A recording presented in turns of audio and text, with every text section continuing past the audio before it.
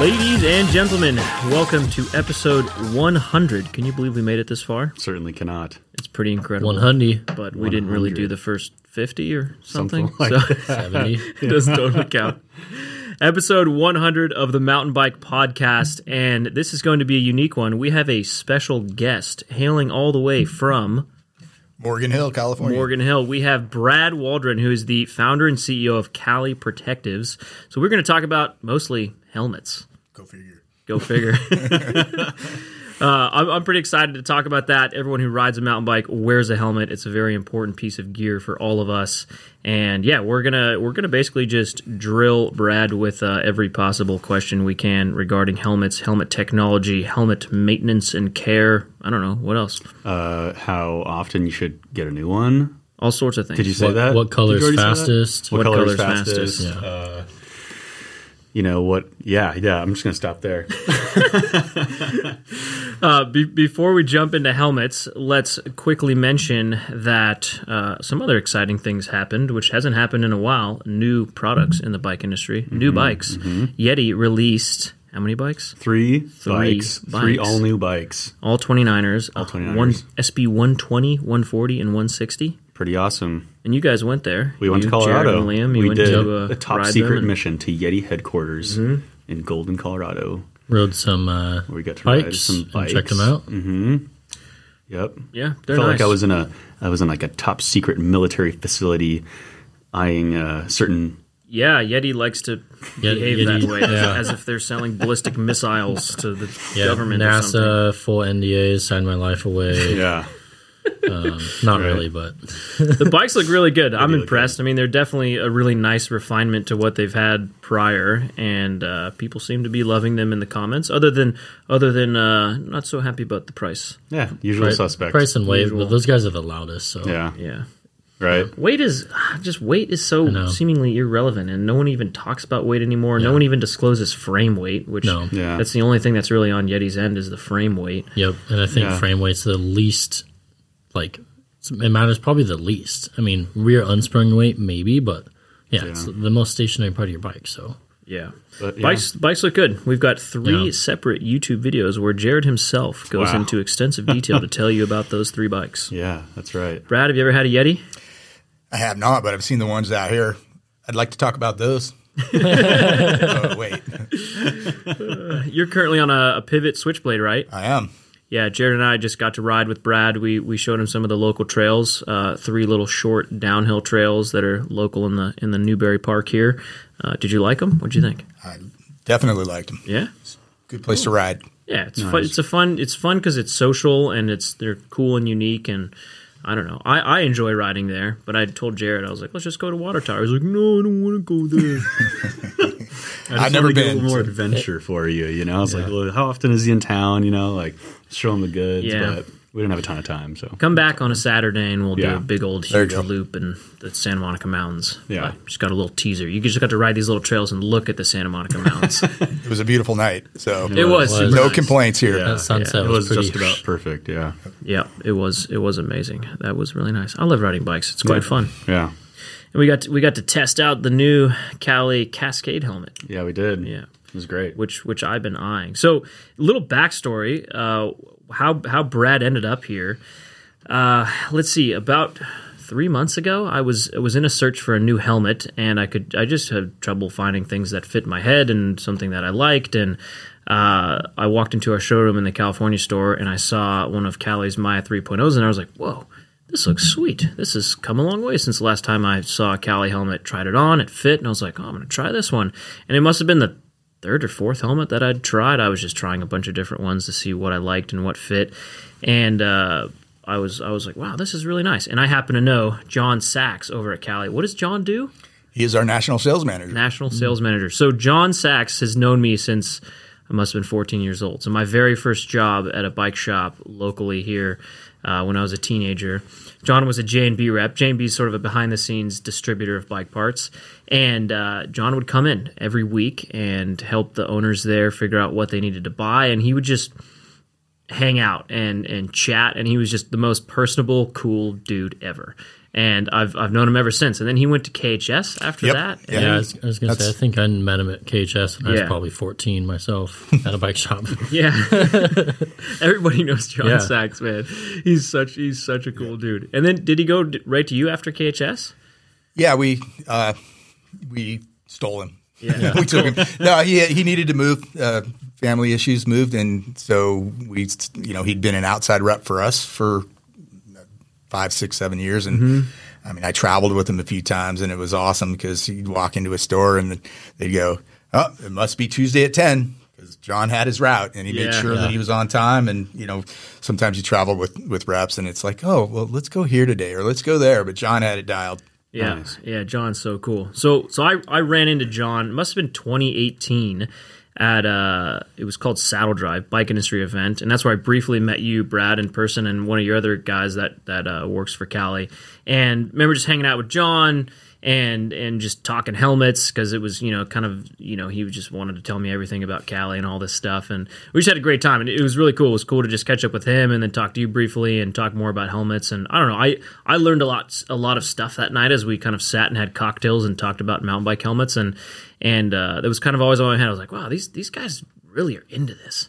I was like, they're really seriously into this, and It is a curse. yeah, blessing and a curse. Yeah. But it just, hanging out, it kind of, and talking to John, and it was just, I don't know, it exposed to me to kind of some more of the behind the scenes stuff that happens. And it made me start to think more about these helmet testing standards and how helmets are marketed and how they're not able to be marketed, and there's caution around all that. So it was just cool. But so anyways, that was 2018. And then recently I put on that Cali Maya helmet, and I was like, oh, I like this thing.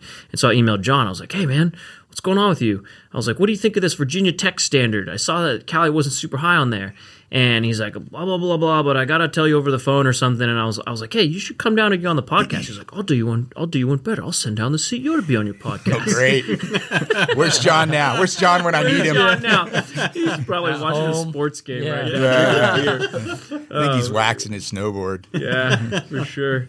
So anyways, that's how Brad ended up down here. So thanks for coming, by Thanks the way. for having me. Appreciate it. I definitely think this is an interesting topic for mountain bikers to learn more about, and something that's, it's interesting. There's a lot to it. We're going to try and stay high level and bring some value in regards to helmets, and hopefully not get too deep in the weeds, although that's Brad's specialty. What did you told me earlier, you said most helmet companies should have a CEO that's a marketer and not an engineer. And I said, but you're an engineer. Yeah, I always say that you should have a sales guy or a marketing guy as your CEO, because I get too much in the weeds sometimes, and not as much about profits as the CEO really needs to think about. But as long as I'm in this seat, that's not going to change. It's going to be safety first. Yeah, that's cool. I mean, that's probably a very, I would imagine that's a very different scene when you go over to other companies that sell bike helmets or helmet technology that are publicly traded and beholden to quarterly earnings reports and that whole level of shenanigans. I like that, so I appreciate those comments. Well, since we're on that topic, let's talk about the disclaimers. Okay. So, what are you, as a CEO and founder of a helmet company, what are you allowed to say, not allowed to say, or maybe afraid to say because of legal reasons? And once I heard about this, I was like, oh, that actually makes a ton of sense. And I started realizing that all of this marketing is very vague. And I mean, even you look at huge companies in that industry that make helmets, and there really is not. There's a lot of hoo-ha and beating around the bush and no, I don't know. So tell us about that. Sure. I mean, first of all, it comes down to people being concerned about lawsuits. You start making claims and saying I'm safer, and lawyers get hold of that, and they start, they're gonna just crush you in a lawsuit, right? So that fear comes into play. Then the reality is our testing is all over the place. Each test lab gives you different results. So, what are you going to stand behind? So first and foremost, it is the fear of lawsuits, right? We've been super lucky. We've only had one, and it had nothing to do with that helmet. It had something to do with a knee guard, and it was really nothing. But it is real for companies. I mean, we are in what I like to call litigation nation, and we worry about those things, just like bike companies do. Yeah, that's true. I mean, I'd definitely say one of the downsides to the U.S. is it's the most litigious country in the world, and there's a lot of shenanigans that happens here just because of that. Which is not cool. So anyways, in case you do accidentally say something is safer or better, legal disclaimer. Legal disclaimer, yeah. Or we do also. We can't say that either. Or maybe we can because we're not the manufacturer. Who knows? Disclaimer. Anything you hear on this podcast may or may not be the truth. But, it's still a podcast, so. And you can listen to it on Spotify because they don't care. And now, a word from our sponsors. Sorry for the interruption. Just a quick note to let you know Trail One Components is having a sale for the trails all November, where $2 per product sold will go to Trail Networks, and the whole catalog is discounted 20% plus. Trail One is a mountain bike component brand myself and the WC crew co-founded, so we could make mountain bike parts that we have always wanted while simultaneously supporting the sport that we all love with a give-back model to Trail Networks. It would mean the world to us if you scoped the Trail One website at trailone.bike. That's TRAILONE.bike. Thanks. And now, back to the show. Well, let's do a couple quick and important ones on helmets. Jared, rapid fire. All right. When does a helmet need to be replaced? Time, crash, both? Let's talk time first. All right. There's been numerous tests done on 10-year-old helmets, 15-year-old helmets even. Bicycle Helmet Safety Institute ran a bunch of those. What it really comes down to is how the helmet has been handled. So if I take one that got stuck in my warehouse somewhere, it's going to test out pretty much the same, not pretty much, the same as it did the day that it got into my warehouse. What really affects your helmet is use. So UV light, if you stick it in the back of your car and it takes heat, takes UV light, that just eats up primarily EPS, so that's going to hurt it. So EPS, just real quick. Expanded polystyrene, that's the foam that is primarily used. Many people using other things now, including us. But it really comes down to use, how it's been handled, how you've handled it.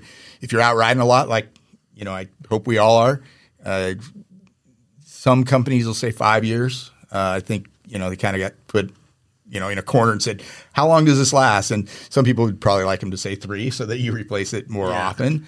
But it really comes down to how much you're riding it and how you're handling it.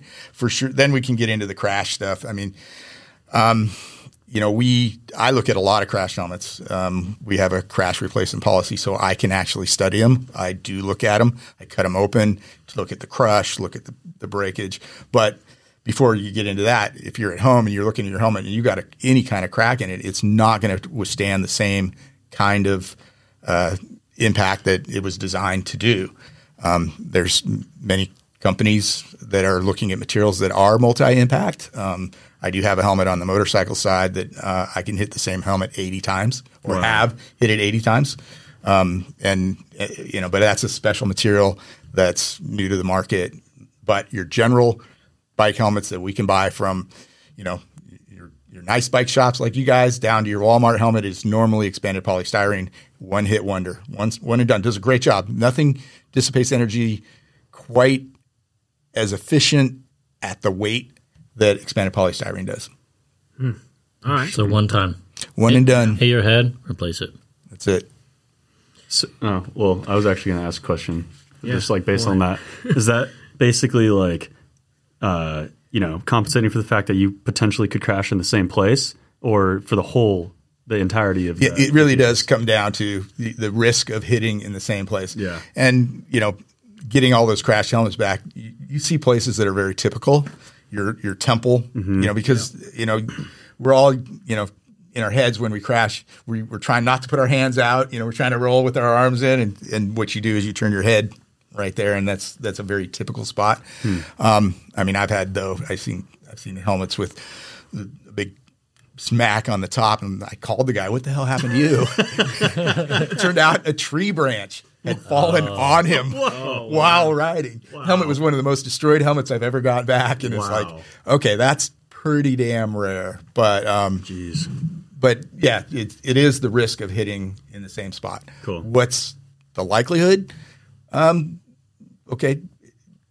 50-50. Yeah. Take that risk. That's ridiculous. Too high. Yeah, I don't have the answer These for that things are one. not that expensive. It's not worth that risk. Yeah. Totally. Crashing your helmet, just replace it. Yeah.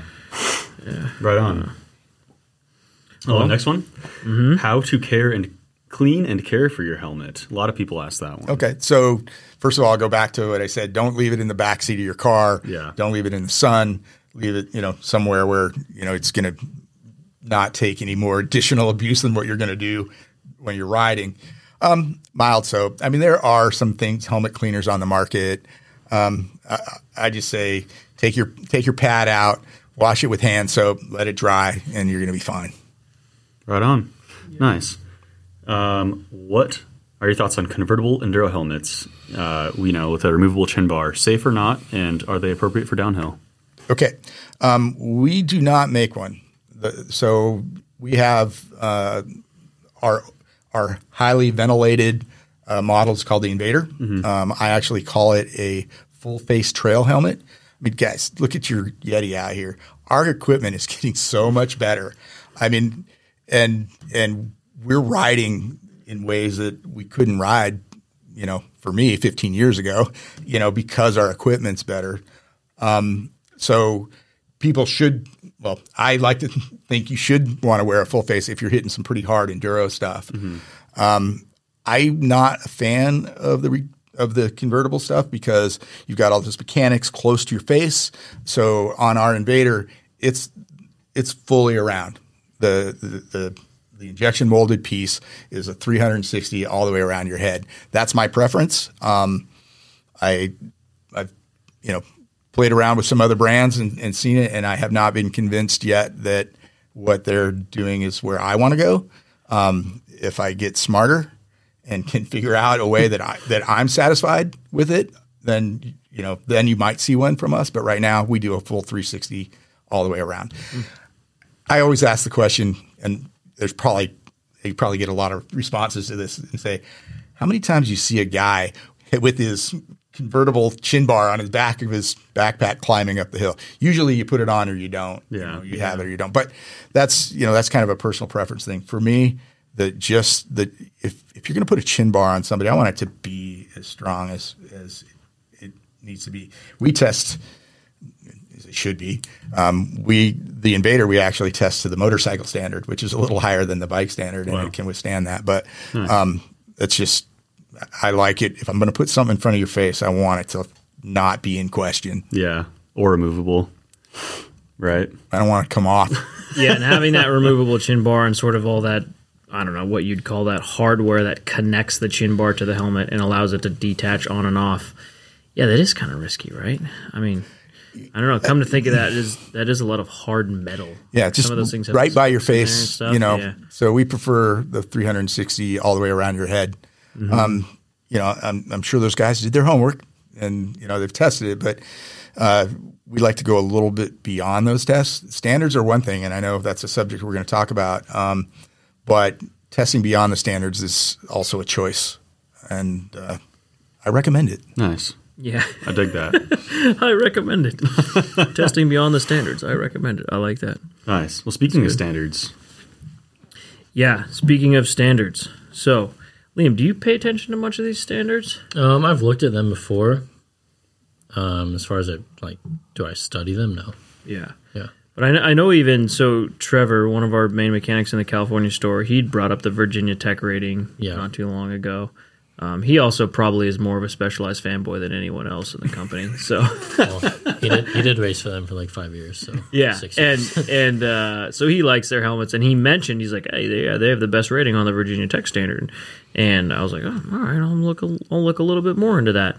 But yeah, I mean, I think standards are one of those things that, going back to what I talked about earlier when I was talking to John that was in Pennsylvania, that bike industry event. And I was, he was telling me about how they create those standards and how, kind of how old they are, how rarely they've been revised, and just the different things involved in those standards. And man, it's it's almost so much to unpack that it just gets mind-numbing because you think about, well, how tight did they put the helmets on the head?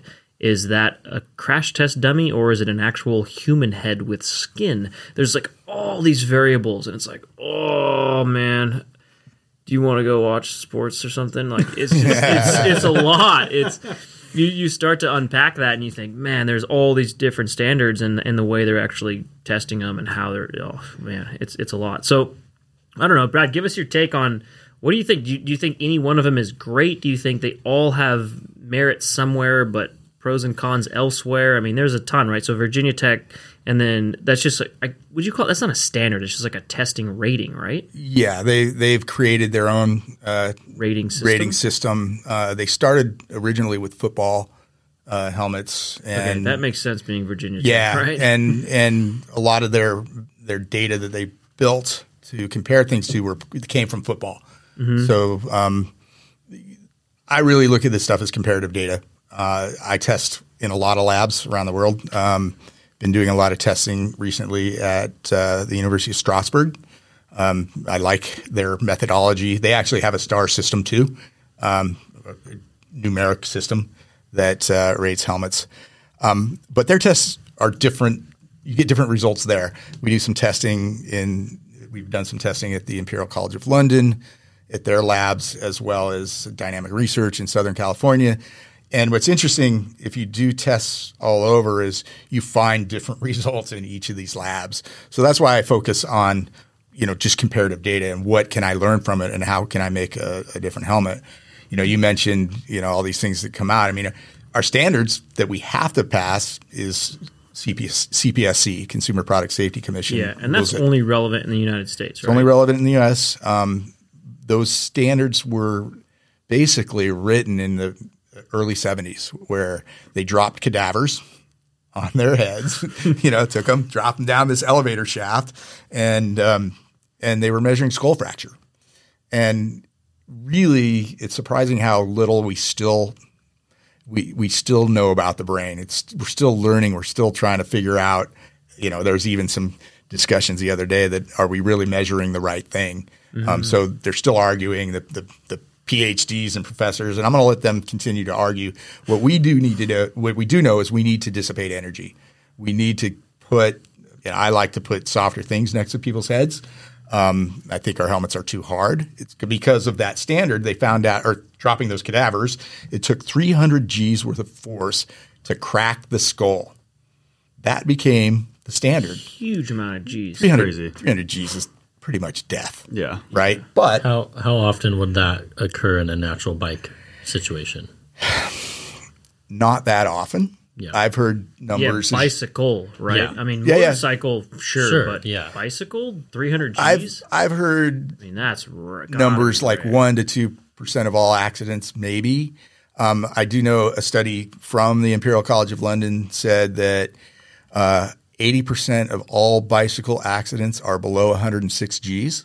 Yet all I got to do in the U.S. is send 6 helmets to an outside test lab, and as long as it does not exceed 300 G's, I'm good to go. So the question you want to ask of your helmet manufacturer is, what more are you doing than just sending this to some outside lab and getting your results? And there's I'm not here to tell you that Cali's the only one that does more. There are other people that care. It's just, I go back to that CEO, engineer in charge versus the money guy. And, I can just speak for us as we're going to go beyond, worrying about what the standards say, because we know that, we're hurting people at, 50, 60 G's. You're having some level of brain trauma. So we want to focus on that and expand the dynamic range of a helmet and not just be focused on making sure that I pass a test. I'm not here to tell those people they're right or wrong. I just know what we believe, and what we want to do is we want to protect you we want you riding back as soon as possible, right? Hopefully immediately. Yeah. Yeah, that's cool. That's really interesting. I mean, I think one of the things for me, so before I actually rode mountain bikes, I rode motocross. That's what I did pretty much all as a kid. And then as a early teenager, I got into riding mountain bikes and then it's downhill specifically. And it was kind of just like, oh, just wear my moto helmet for downhill. And then a couple years into that, people were like, oh, actually, you shouldn't wear a DOT helmet, DOT, right, Department of Transportation. Yep. Like, you shouldn't wear that helmet on a mountain bike because those are made for, motorcycles driving on the freeway, not for mountain bikers riding downhill races. And I was like, oh, that kind of makes sense, but I don't know. And then it's just like one of those things you look into a little bit and your eyes glaze over. But it's tough. So where does that come into play, right? Because a lot of full face helmets that are motocross specific are DOT and Snell, right. And all of the mountain bike full face specific helmets are neither of those. For me, it comes down to mass. It's simple physics. Force. Reduce the amount of mass, and you're going to reduce the force. So the DOT does some interesting things in helmets to make sure that the shell doesn't get penetrated because you're out there on the road and you might hit an object that'll penetrate. That actually is extremely rare on top of that, but we can talk about that another time. So it forces you to make the shell a lot harder in a DOT helmet, right? Because we're trying to stop these spikes that theoretically you might hit. Whereas not that you can't hit a rock that's pretty spiky, but it's not like this spike test that they drive a spike through. So I like the idea of lighter things next to your head, just reduce the mass. And that's what the bicycle downhill helmets do, is you have less mass on your head. So less mass is good. Yeah. Interesting. Yeah, you had mentioned earlier while we were out riding that in Europe they have significantly different standards than we have in the U.S. And you'd said your guys' kind of flagship mountain bike helmet, the Cascade, is lighter. The European version is lighter? Yeah, generally you'll find that across not just our helmets, everybody's helmets that actually spends time designing both for Europe and the U.S. They allow the foam to be a little bit lighter because they don't drop onto certain anvils that tend to pinch the helmets. They drop onto it's called a curbstone anvil like we do, and then on a flat anvil like we do. Well, we also use this hemispherical ball that's looks like the front of a 57 Chevy that comes in and will actually be more loaded in a very specific area. And, people can argue, well, that's possible. It's possible. Highly unlikely. I work with some accident recreation experts. You can get a PhD in accident recreation. Wow. And then make a lot of money in court. But another story. And they'll tell me that, both that spike test and that 57 Chevy is not a likely scenario. But, the standards people today kind of say, well, we're going above and beyond. The problem for me in that statement is, well, you're also creating a harder helmet by having those tests. And I'm a big believer that our helmets are too hard. You'll hear me say that over and over again. Our helmets are too hard. You're saying just like in the U.S. in general, bicycle helmets are too hard. Yes. Yeah. Whatever brand you want to talk about, it's based on passing the test to make sure that you don't go over 300 CPSC Gs. test. Yeah. So, and not fine. Let the standards be what they are. And as a member of the Responsible Helmet Making Club, I'll say that. Just make that up right now? Yeah, I just did. I'm going to try and remember that for some other time. I'm going to say that, we just know that if we can lower the density of what we're putting next to people's heads, we're going to do better across the whole dynamic range instead of just one area. Yeah, that's super interesting. I also just Googled 57 Chevy grill. Okay. Isn't it the one with the two classic car enthusiasts out there? Maybe I got the wrong car. Two bulbous headlights. Did it? I think I know what you're saying. Yeah, because you were talking about a more like rounded and like a rounded. I'm not much of a car guy. I'm more like you. I'm more of a motorcycle guy. Yeah. Come on, Jeff. You don't know what the front end of 50 Chevy looks like. Give me a break. My classic car knowledge comes from the Disney Pixar movie Cars. Well, 57 Chevy might be what what's the whatever off topic, but the cop drives. It looks pretty close to that. The sheriff in town. In Cars. Yeah. In very Cars. similar, Yeah. in No, Cars, this grill definitely looks very similar to a lot of the grills in those the Pixar movie Cars. You would know it. A Pixar movie. I've been on that ride at Disneyland many times. Awesome. Highly recommend it. Should we talk about Disneyland ride suggestions, or is that off topic? Yeah, that's maybe another episode, I guess. I don't know. So that's cool. I appreciate the unpack on the standards and the testing. And I guess so when you say comparative data, you're like, so when you look at the Virginia Tech rating, you can kind of glean your own takeaways from the particular way they test each helmet. But I guess the key thing for you is that they are testing all of these different helmets in the exact same way each time. Now, whether that testing methodology is actually relevant to the most common mountain bike crashes, right? That's kind of where this comes into play. Right.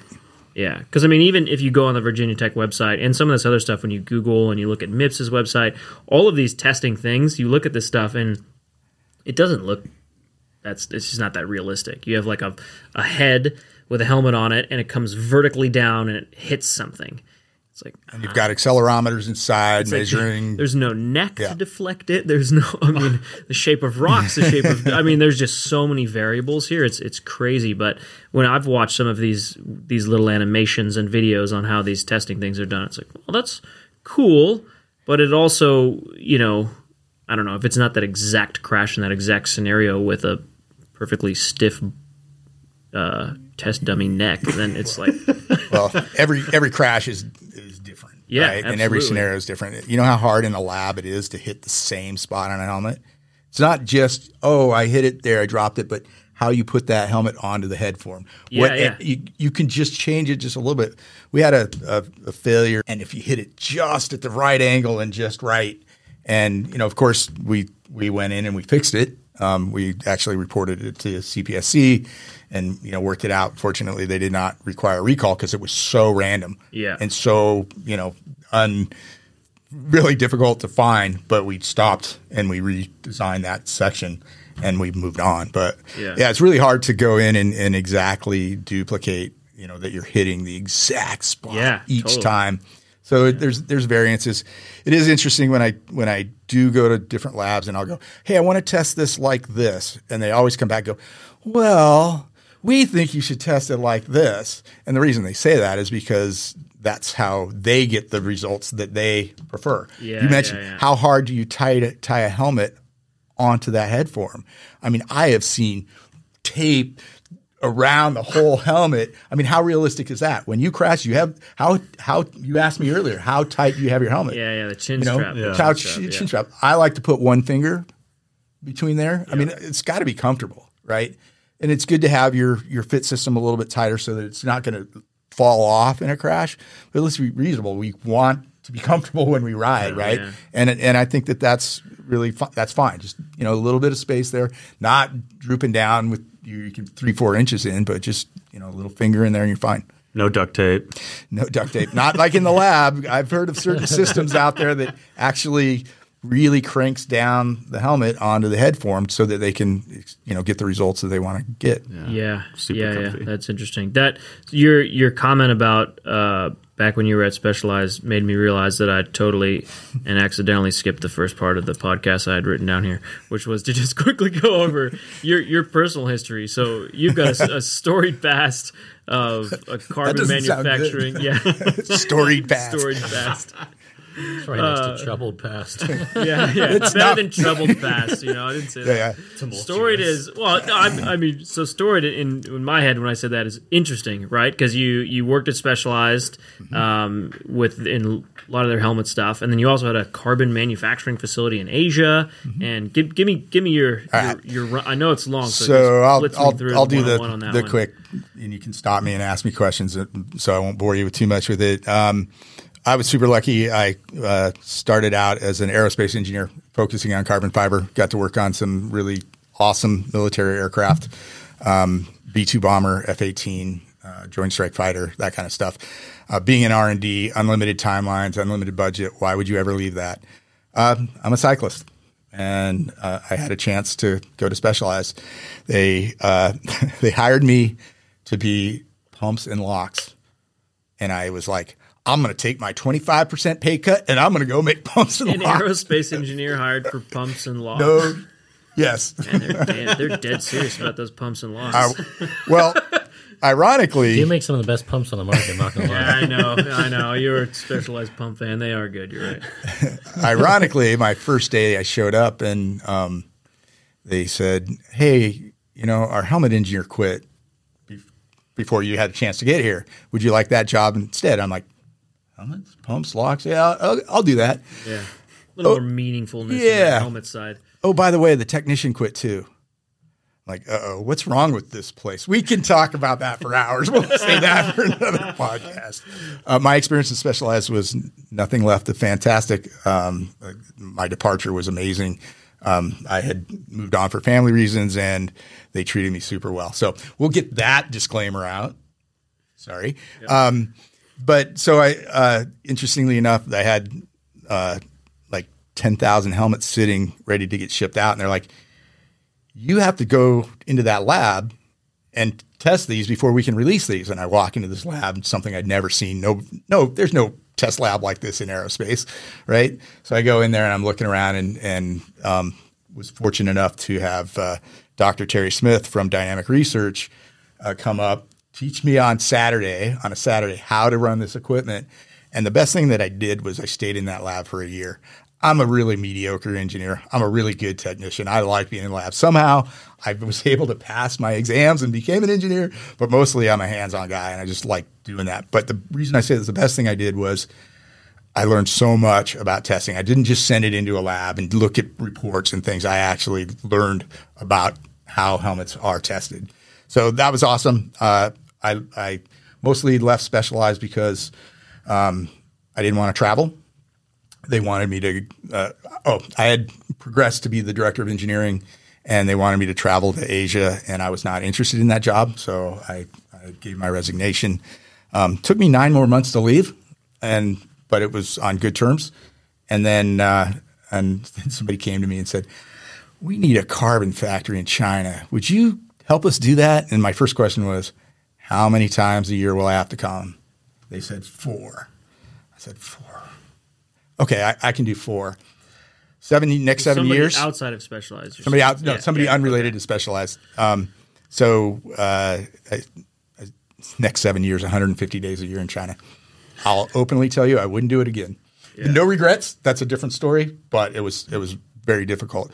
The factory did things like skid plates and pipe guards. KTM was one of our biggest customers, and then we started making helmet shells, motorcycle helmet shells. And we sent them over to a helmet factory. And once again, I got dragged back into helmets. And but while we were making these helmet shells, I started looking at them and test results. And I'm like, why aren't you in-molding these like a bike helmet? And they all looked at me like, no, it's a processing problem. It's impossible. But coming from R&D, I'm like, let's try that. And so that's how Cali was born, was through once we figured out how to in-mold full shell helmets, and we do it on our motorcycle helmets. We do it on our DH helmets, is where we take the shell, you put it in the mold, just like a bicycle helmet does, but now with a full shell motorcycle helmet, full shell helmet, and we inject the foam in place. It allows us to thin the shell down and make the foam softer. So back to that softer foam thing. Having a thinner shell is important because now it starts to crush faster, more immediate. If you have a super hard shell, that thing ain't crushing immediately. Right. So now you're depending on your head to get in there and start crushing instead of crushing both from the inside and the outside. Anyway, so we started in motorcycle helmets first. And, we're still involved, but bike just took over. And maybe that's because of my bike background. But we're still in that industry as well. Yeah. And so that was, you guys founded Cali in 2008? Yes. Right. Okay. Cool. Nice. I like it. Well, thank you for that. And my bad for forgetting that whole history portion. It's really irrelevant. But it does kind of segue into the next part, which is, to talk about MIPS and spin and wave cell and 60 and choroid, and then you guys call it LDL, low density layer. Low density right? layer, So, I mean, MIPS, man, they have made a serious name for themselves in the helmet world, mountain bikes especially, and I don't know. Everyone kind of. I mean, I think so. Jared, you Instagram poll for questions for this podcast. Yeah. A lot of people mentioned. A lot of people mentioned MIPS. Yeah, and in what fashion? They just said asking, is it worth it to like get a helmet with it instead of without it? As like an optional upgrade. What are the benefits? Like, can you compare it to, certain similar technologies from other brands? Sure. That was kind of most of the the gist of the questions that we got about MIPS. Sure. So MIPS was started, it's a lot older than people realize. Dr. Peter Holler from Sweden came up with this concept and really focused on rotational forces or oblique impacts. It's something that we were not talking about as an industry. So you've got to give him props for that because it's important. We need to reduce those rotational forces. So MIPS is basically a floating slip plane up against the foam inside your helmet.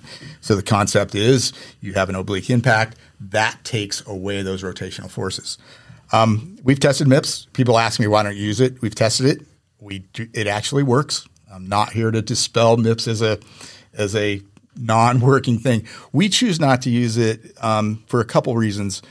I don't like putting a layer between your head and what's supposed to crush. That's why we go for a low density layer, something that actually will squish, whereas that actually slows down the crush a little bit. And my test showed about 10 to 12%. Again, reduces those rotational forces.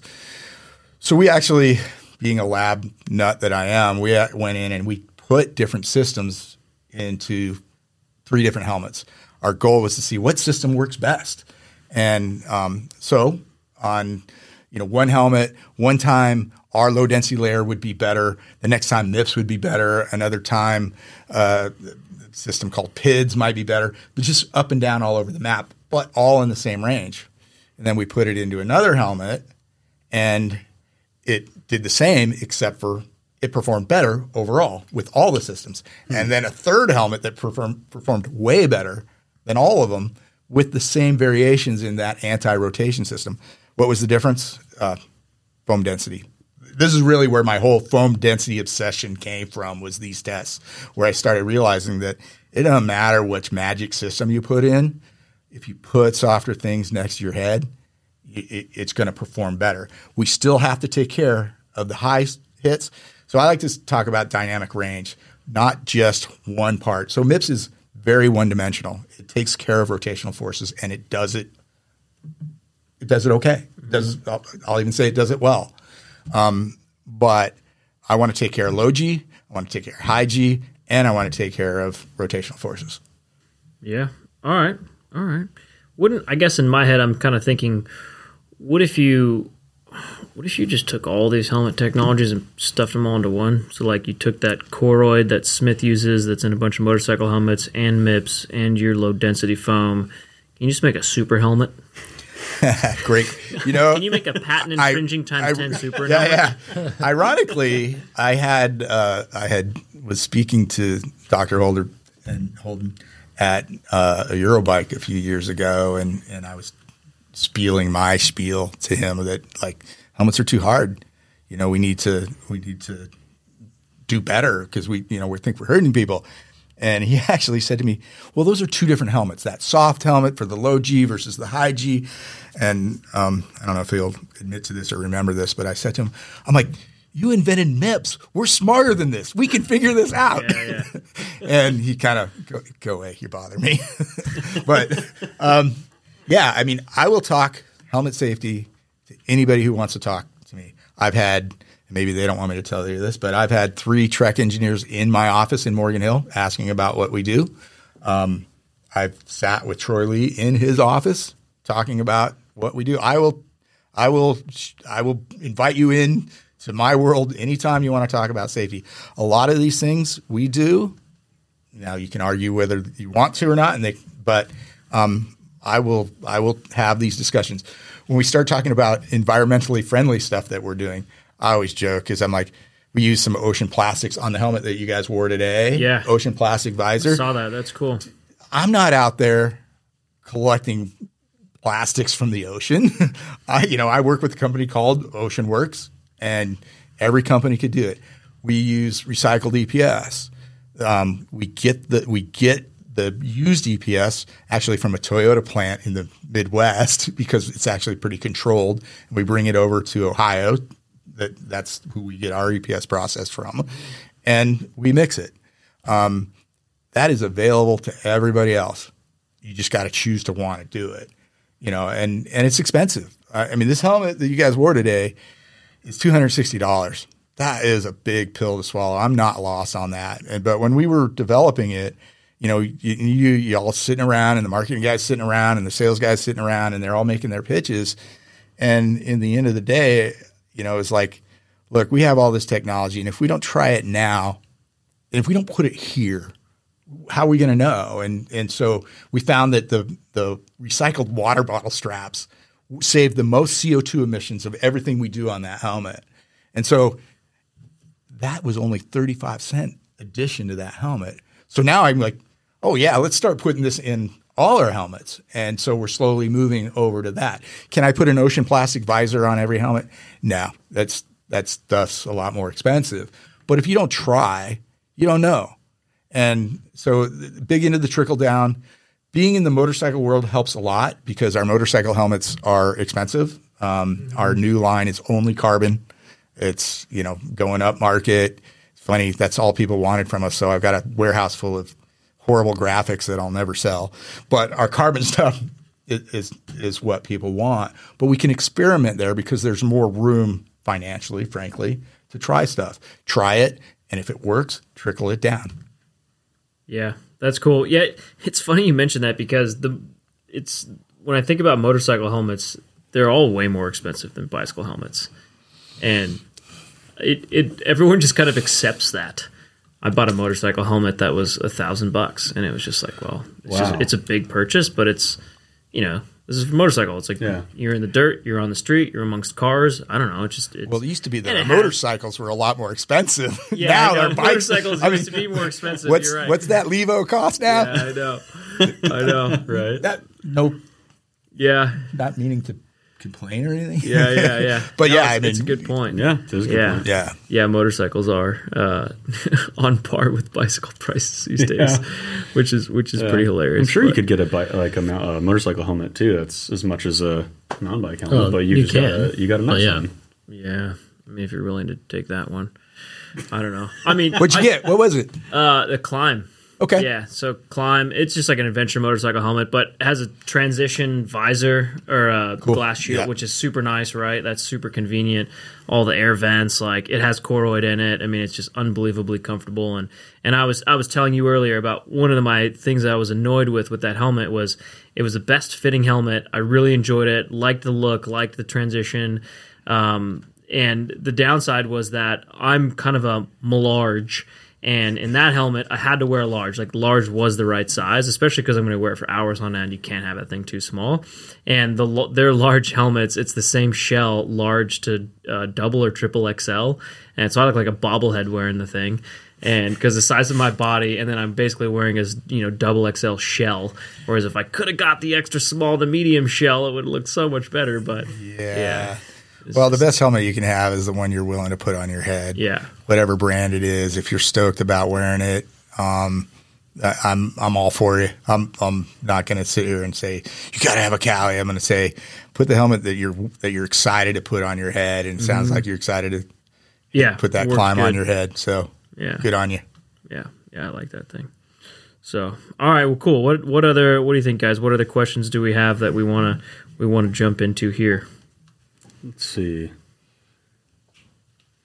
Well, I guess real quick, you kind of did already answer this, but just to confirm, if, Cali aside, so you didn't own a helmet company, you're buying a helmet, one has MIPS, one doesn't, are you going to spend the extra cash on the MIPS quote-unquote upgrade? Unfortunately, I have more information, then Can't answer the question, can you? no. I mean, well, okay. Pains your soul. I can see it. The answer is how's the consumer to know, right? I mean, Yeah. I have a bunch of technologies in our helmets that nobody can see. Yep. How do you know? I buy material from Italy, ship it to Ohio, mix it with my EPS, and then ship it to China. How smart is that? There's no CEO, there's no marketing sales CEO that would ever let that happen. You're not increasing your gross margin with that strategy. No, profit. Yeah. Yeah. So so to answer your question is you're filled with marketing things that how are you to know? And MIPS has done a great job marketing. That is not to say that MIPS doesn't work. I'll go back again and say that MIPS does work. How much does it work? It's really questionable.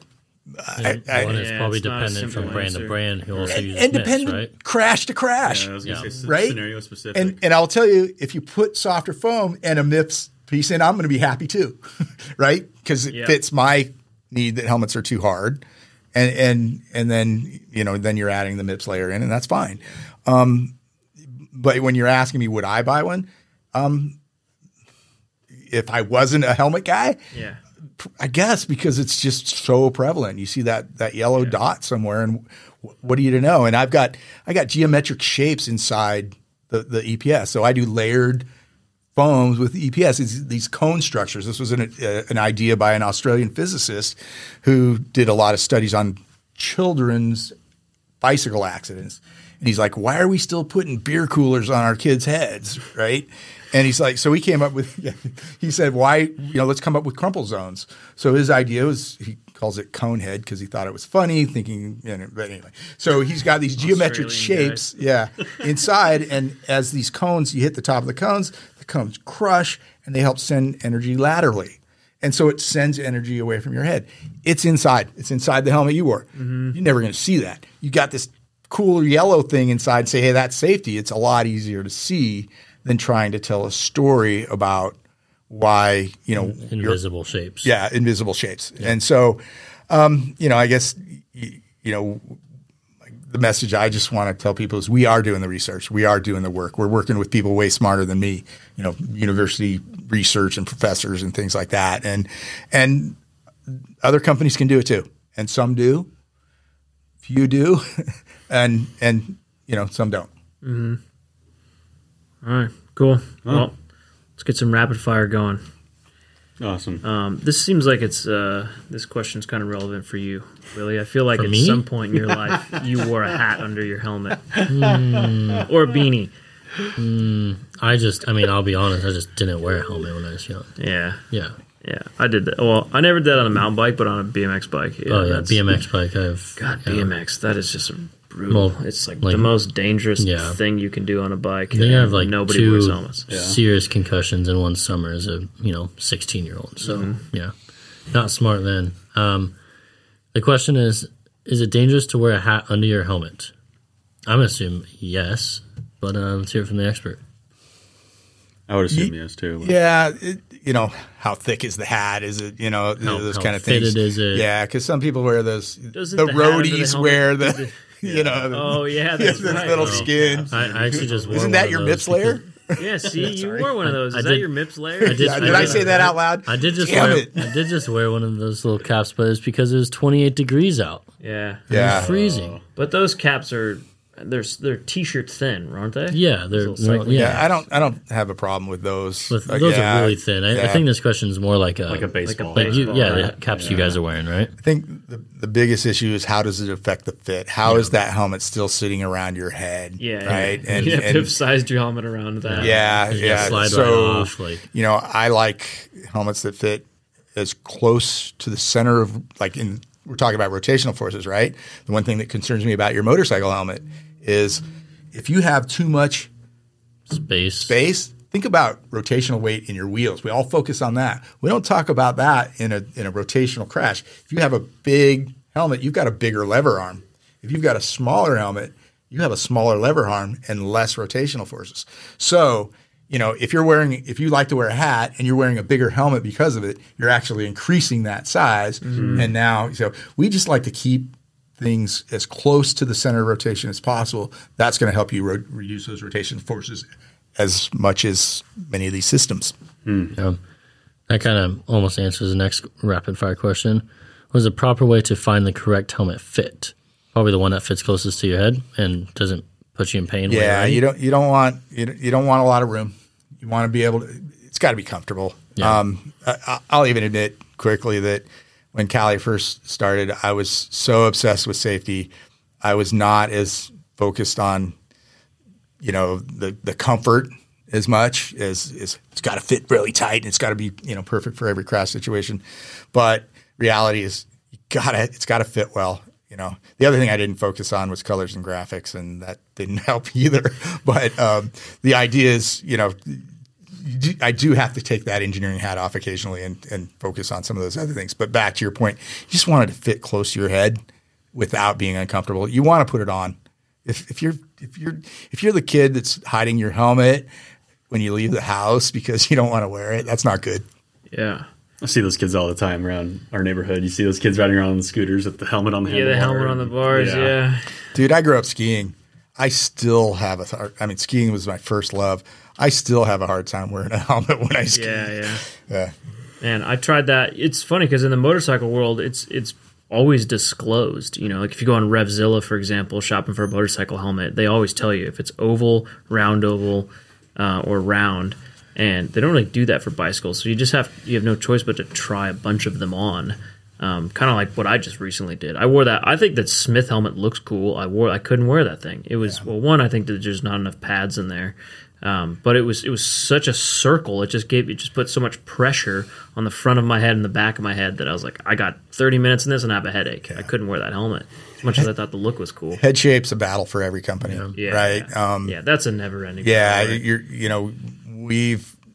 We've had a lot of success with that Maya that you talked about because it has a fairly generous. Yeah, I finally got the word.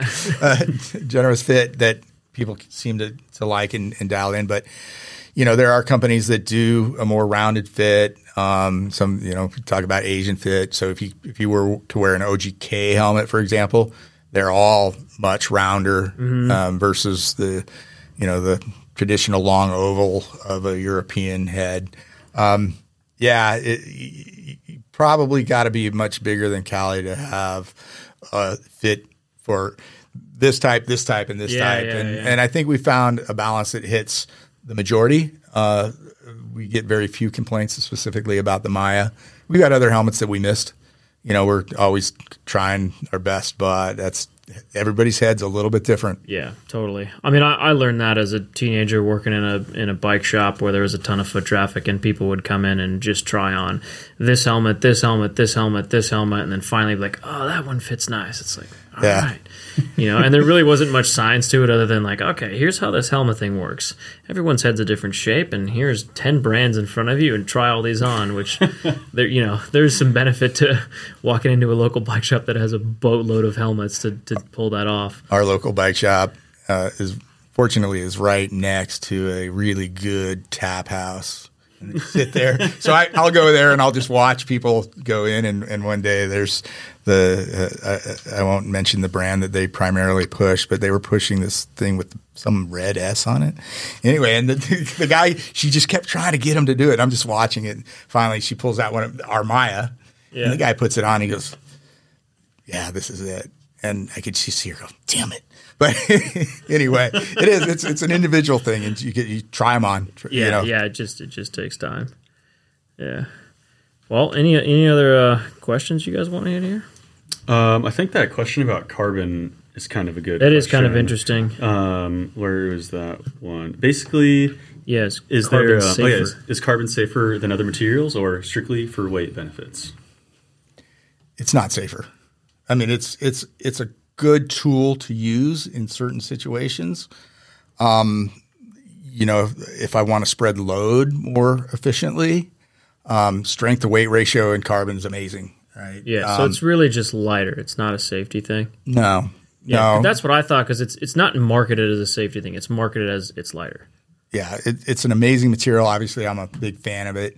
But for example, we in some of our helmets have something called Super Vent, and it's a strengthening piece around a vent, And the idea of that is if I want to make a large vent, I can spread the load over a greater area and hit more foam. So it uses more foam by being, now I'm talking stiffer for the first time instead of saying something needs to be softer. But at least because for testing and a helmet engineer, vents are a nightmare. They're the ones that create all the failures, right? And so if we want to have large vents, you're right on the line of whether your helmet's going to stay together when you crash. So, having tools like that will help you. In fact, the helmet you wore today has these super vents. These are not carbon ones, but they're a little bit stiffer material. And the idea is to help that load on an impact spread to the foam. Carbon is not the be all end all. That comes from a long time huge fan and an aerospace it looks engineer. so cool, man. It does look good. I mean, when you look at our new motorcycle line, it's drool worthy.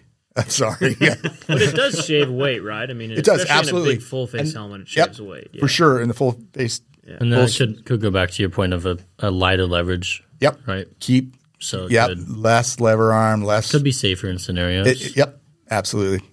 Yeah, I mean, I mainly see just like a full face or, Are there any half shells with carbon? I don't think so. At least not that I've seen. We use it in a few places across some bridges. Kind of helps keep everything together, and but it just jacks the price up in a bicycle helmet. Definitely. So I mean, so we have a helmet called the Grit. That's a good kind of a road leaning helmet or gravel. And we decided to do a carbon version, and it's just like we're trying to get the cost into work, right? So the Grit's about a $200 helmet. So right now with the carbon piece in, it's like $300, and I'm like, why would you spend that extra money? Because it's cool, But it's not the be all end all. Yeah. Got to match your back, your bike, right? Carbon helmet, carbon bike. Gotta look cool, man. Wow. I don't know. I think we've covered a lot of helmet things. Yeah. What color is fastest? Oh, I like that one. Chartreuse. Whoa. Do you use watermelons as test dummies? We do not. Would Jeff's hair impact the safety of a helmet? Don't I have built-in MIPS with my poofy white man fro? There has been that accusation been made. I'm going to stand on the sideline on that one. Lawyer talk. Dodge. What hair gel do you use? That's natural. That's called no shampoo. You didn't even wash it. That's the crazy part. I washed it with water. It seems perfectly reasonable. Wear a helmet because it is so impressively effective. Did you ever watch? Yeah, disclaimer. That part was a joke. Did you ever watch Scrubs? That I'm familiar with it, but not on Comedy Central. There was a scene in there where the main character had this thing, and he's like, "Oh, it's called a hairmet," and it was a helmet with this massive thing off the top, and you're supposed to wear it as a helmet that didn't mess up your hair. I do not remember that. You don't remember that? No. It was just put in Scrubs hairmet. Maybe it'll pop up. Who knows? It was one episode, but I thought it was hilarious because the guy was all about his hair, and I was like, oh, you know what? I bet someone would buy that if that was a real product. Maybe it is on AliExpress. Bet you it is. It probably is. Don't buy that. Not safe. Well, Brad, thank you very much. Appreciate your time and for coming down here. Thanks for the ride. It's been a pleasure. Yeah, I'm glad you enjoyed it. Yeah. And I think a lot of our listeners, if not every single one of them, will be stoked to have listened to all of this and learned more about helmet and helmet technology. And by the way, if you are listening right now, if you want to check out Kali Helmets, it's Kali. Just type in that Kali helmets into the Google machine, and you will find it and see what they have to offer and all that sort of stuff. Any last words, Brad? Oh, man, thanks for having me. It's been a good time. Yeah, cool. Thanks again. Thanks for coming down.